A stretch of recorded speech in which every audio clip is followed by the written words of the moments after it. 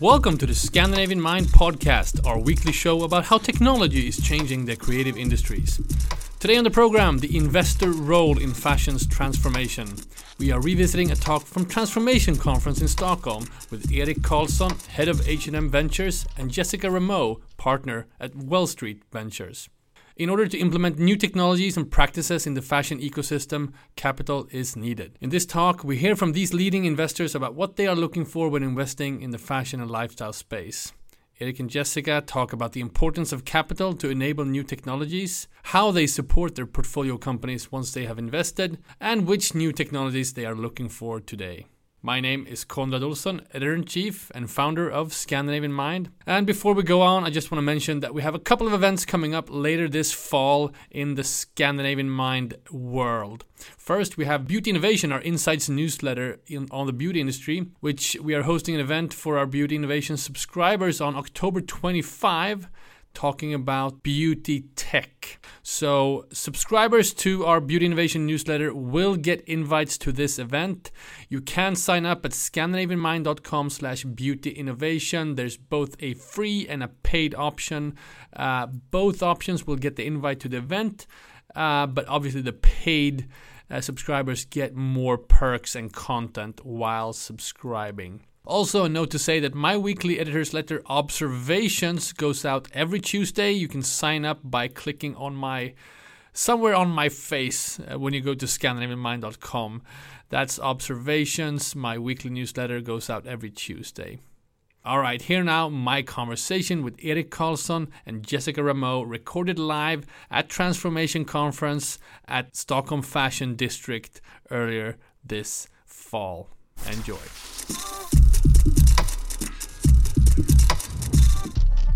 Erik, I'm going to start with you. I'm going to congratulate you. You have a new role since the last time you were here last year at the conference. Thank you. Can you just kind of describe the role of H&M Ventures in the sort of greater H&M universe?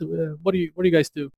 Sure. I mean, we're essentially a strategic investor in the fashion industry. So we're looking for innovations in the fashion industry that can help the H&M group, but also help the whole industry, and really, help us be more relevant for our customers, help us be more efficient, use better materials, explore new business models, that kind of stuff. Right. And you, despite your new role, you've been doing this for a few years. Can you talk about some of the cases that you have invested in, some of the companies? So last year, I know I spoke a lot about Infinited Fiber Company, our Finnish portfolio company. We've also invested in Renewcell. Both of them recycle textiles, chemical recycling of cellulosic textiles. Since last year, we have a couple of new investments. We invested in Ruby. They take CO2 and make a yarn from that. So really cool company, although quite early stage. We also invested in a company called Kintra Fiber, based in New York. It's bio-based polyester. And on the business model side, we've invested in a Swedish company called A Retro Tale, which is vintage luxury products. So pretty broad spectrum. Yeah. During this morning, we've talked a lot about, of course, the what's happening in the EU. H&M is often mentioned in this context of a company that needs to transform, and I think you have defined it yourself as well. Does the new regulations at the EU level change how you view new companies, or change how you search for new companies? I think it has strengthened our investment thesis, actually. We have been invested in what we call sustainable fashion for almost 10 years now, and I think what we heard from Mauro in the morning will strengthen that case. What we haven't discussed so much today is that there will be requirements on how much recycled content and how much sustainable materials you use or you put in your products, and we have a lot of companies focusing on just that. So for me, I think the companies in our portfolio, it's positive, I would say. Right, kind of a proof of concept in a way. Yeah, and it will also unlock capital from other types of investors in a faster pace. They're already there, but I think more and more will sort of focus on this area. Right. Jessica, talk about Well Street and your experience with working with fashion brands. Maybe describe the company a little bit for people who weren't in Helsinki and watched your keynote there. Just give the cliff notes. Sure. Hi, everyone. So my name's Jess. I'm a partner at Well Street. We are a very early stage investor, mainly investing in Sweden and the Nordics. We're pretty broad, so we don't invest just in fashion. But when it comes to sort of our portfolio in this space is divided between direct-to-consumer brands, essentially powered by technology and e-commerce, B2B sort of e-commerce stack, and then a couple of sort of new business models or areas to sort of facilitate business models in fashion. So yeah, investing sort of really early stage, pre-seed, and we then support the companies essentially to sort of scale further. I mean, some investments that you guys might have heard of. So in the brand space, we're a big investor in I Can, I Will. We in the tech side, Bambuser was one of our investments, and then on the business model side, we're invested in Huber, which is a rental company for children's clothes. So sort of as a representation of the portfolio. What I love about you guys is the part you just mentioned, supporting brands. And you also have an extensive program for helping startups with their ESG work. For anyone who missed, I mean, a lot of people, some people here who participated in the Helsinki conference.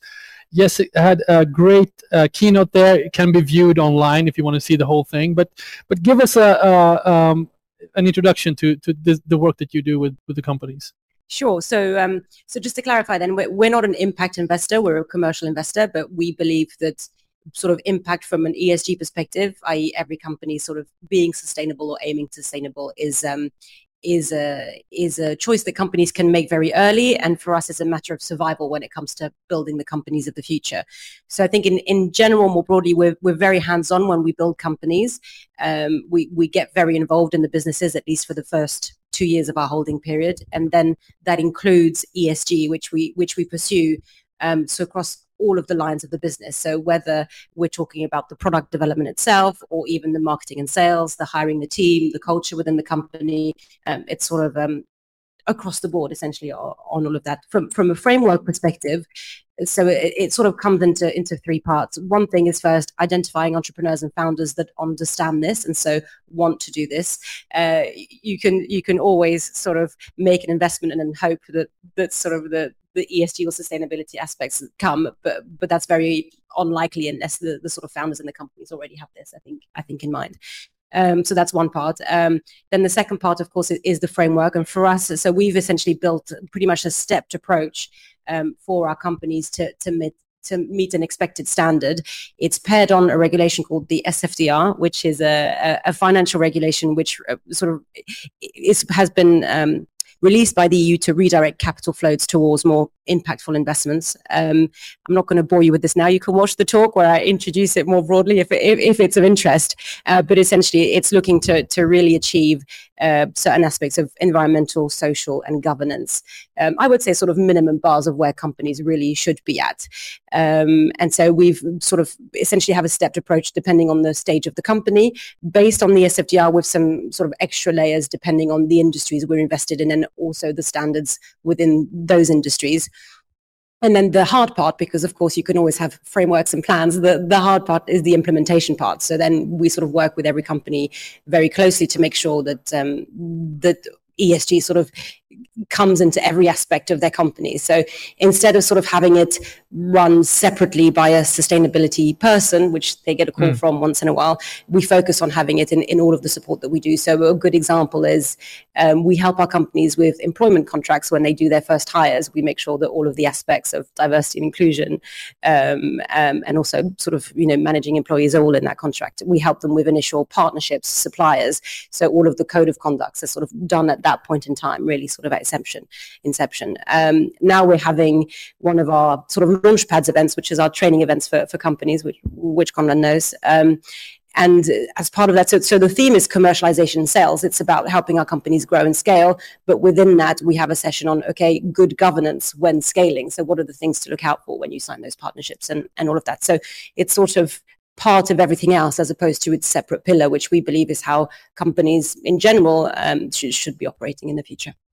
Well, I find this interesting too. It connects really to what we're talking about here today, because you have this kind of onslaught of demands from the EU and from the industry as a whole, and there are going to be new sort of standards and technologies that fashion brands has to adhere to and implement and so forth.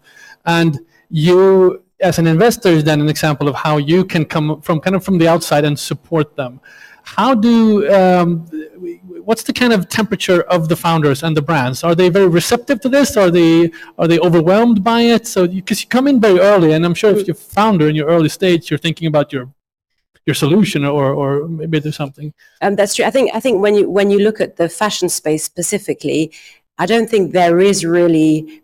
I haven't met an early stage founder that doesn't have sort of a sustainability aspect at their core and almost as a given. I think what we have found is that a lot of people have sort of come to us with sustainability as their core value proposition, which from my perspective is sort of completely out of date within 5 years' time, because that should be something that everybody has. So I think that's more the part that we're looking out for. It's everywhere. I think most of the founders have it. Then, of course, you can identify whether it's dress up or whether it's really sort of fundamental in the DNA of the company. But I think the fundamental part for us is, okay, what else does this have if sustainability becomes, as we all hope it will be, sort of a hygiene factor essentially? And okay, a company that exists has these things in place the same way they have accounts and all of the other things they should have. So it's more about, okay, what else is going to make them competitive? Because sustainability alone doesn't hold. If you're building a brand today, it's a given. Right. I think you guys kind of complement each other here. You have kind of different scale to your investments. Erik, and of course, you don't really invest in fashion companies. You invest in kind of the tools and technologies that will support the industry. But can you talk at all about how you or maybe knowledge and competences from H&M support the investment that you do? How do you work closely with your investments that way? Yeah, and I think, the way you work sounds very impressive. And I guess our support is more on an ad hoc basis, but we try to support with any, help that we can give our portfolio companies. So that can look in different ways, but and sometimes it's just about finding the right person within the H&M group to talk to and give their knowledge and expertise, and sometimes it can be that someone from the H&M group actually sits on the board of the companies and helps them. And yeah, we also try to help with contracts, with logistics providers and that kind of stuff that we're using to give them the same kind of terms that the H&M group has. And what can you reveal about the process for choosing a company? What does that look like? It's not a set criteria, and the process looks different every time. But I mean, what we're looking for great ideas that can really move the needle for our whole industry and for the H&M group. We're looking for great founders and great teams. I guess that's with any investor. And of course, the business case is important. So we try to analyze that as well. Right. And you mentioned companies both here in Sweden, Renewcell, in Finland, Infinited Fiber, both of which have been at this conference before, but you also work internationally. What can you say about how are we faring in the Nordics compared to internationally? Are there specific things happening here that's not happening globally, or vice versa? I think one thing that is specific to the Nordics and maybe especially Finland and Sweden is our legacy industries. And for example, the cellulosic industry that we share between Finland and Sweden. We have a strong legacy in that. Seeing a lot of innovations come out of that industry or within that area, especially in materials. So I think we're really the leaders in that area, I think. I'd have to ask, I don't know if you can answer, but there was news the other week about you actually going to a collaboration with Harald Mix, a famous investor. He's been investing in Northvolt and some of these big industrial investments. I know you have a part of it. Can you say anything about what that is? No, not really. I mean, what I can say is that in any project, in any company that we invest in, we want to find the right types of partnerships. And we have that in Renewcell with, Gurindos, who's coming out from the cellulosic industry. In Treated Textile, we have a partnership with Stora Enso and IKEA. We're really trying to identify, what partners can give us the best leverage in our investments. So I think with Vargas, we've found a really good partner who complements us.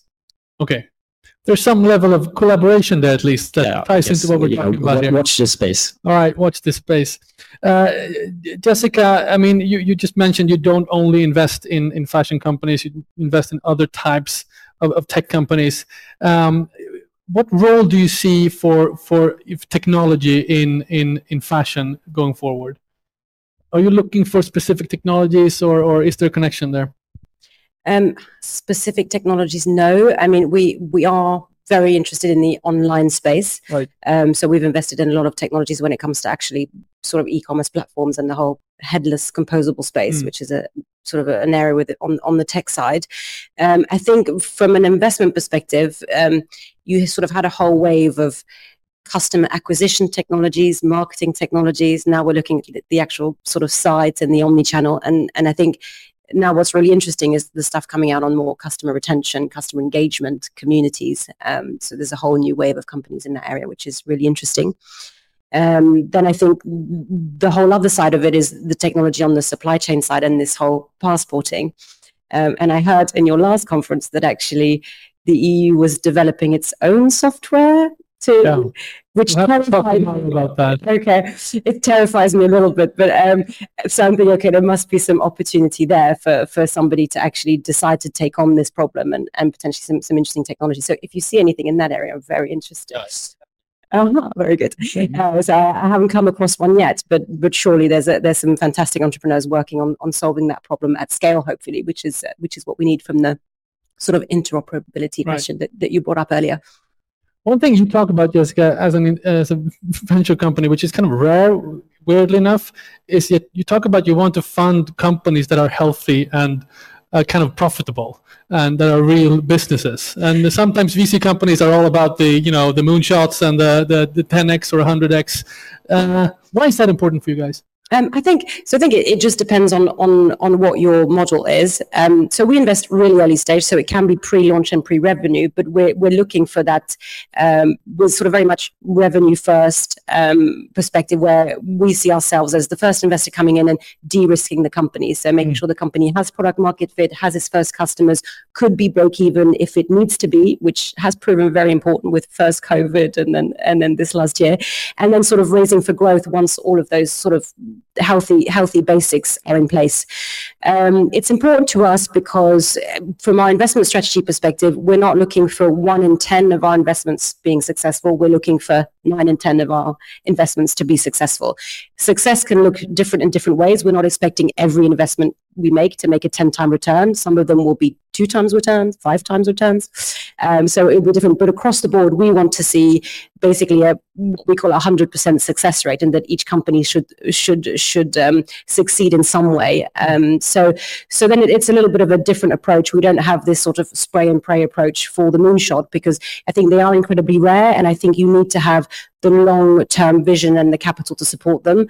We go in very early. We're a short-term investor, and we like to keep our funds small, which means we can't fund them forever to take over the world. It's not just in our model. So we're looking to do something a little bit different. Having said that, a lot of our companies go on and raise growth capital and have a very successful typical VC journey. We're sort of out at that point. We've sort of done our part. But we think, people used to think we were mad. I used to sit in meetings and ask, so when do you break even? And founders used to look at me like, what do you mean? Which was really odd to me. But now, if you look at the pitch decks now and how sort of the atmosphere in investment has changed, actually investors are now looking for that point. They're looking for efficient use of capital. And sort of proving things a little bit earlier than perhaps they had the patience for before, because, okay, this industry's been going on for a while, and actually the amount of companies that are successful is too low. And so the amount of venture capital firms that are successful is actually very low. Right. Erik, talk about your horizon when you go into companies. You mentioned you want companies that can help H&M in their transformation and also the greater kind of fashion industry. What's your horizon in terms? Are you looking for companies that are profitable directly, or is it more like in 10 years this is going to be a great thing for the industry? Yeah, no, absolutely not profitable. We're very different. I mean, we're more, I guess, a traditional VC in that sense. So usually, I mean, we go in pre-revenue, we go in pre-profitability, certainly. It's not that we don't like companies that are profitable, but they're rare to find in sort of in the areas that we're looking for. Well, if they are profitable, then maybe they don't need VCs. No, exactly. Yeah. But I think it's also it's a strategic thing, right? I mean, the fact that you would come on board would actually kind of completely change the game for them. Yeah. So it doesn't matter. You either become their customer, or you would be looking to even potentially buying them at some point, or do you see them so they're building then for a different type of exit than perhaps some of the companies that I look at, and so it makes complete sense. No, exactly. So we're trying to add value, and we're sort of cheating by using our name. So yeah. Finally, there are companies here in the audience, tech companies, perhaps looking for investment, fashion companies. How do they go about doing this? How do they get in touch? What's the connective tissue here? No, but seriously, if you have a good idea, then just reach out. We try to take every first meeting because the worst thing that can happen is that we learn something. So yeah, we're trying to be very approachable. Yes. Yeah, I mean, same here. You can apply on our website or email me. It's my name with a dot in the middle at wellstreet.vc. We try to meet a lot of early stage companies as much as possible, as long as they sort of broadly fit our criteria as well. And then we go from there. Or just grab these guys over lunch. Jessica and Erik, thank you so much for sharing your insights. Thank you. Thank you. This has been Scandinavian Mind Podcast with me, Conrad Olsson, edited by Erik Sedin. Don't forget to sign up to our weekly newsletter. Visit scandinavianmind.com/newsletter not to miss out on any upcoming content and events. Till next week, goodbye.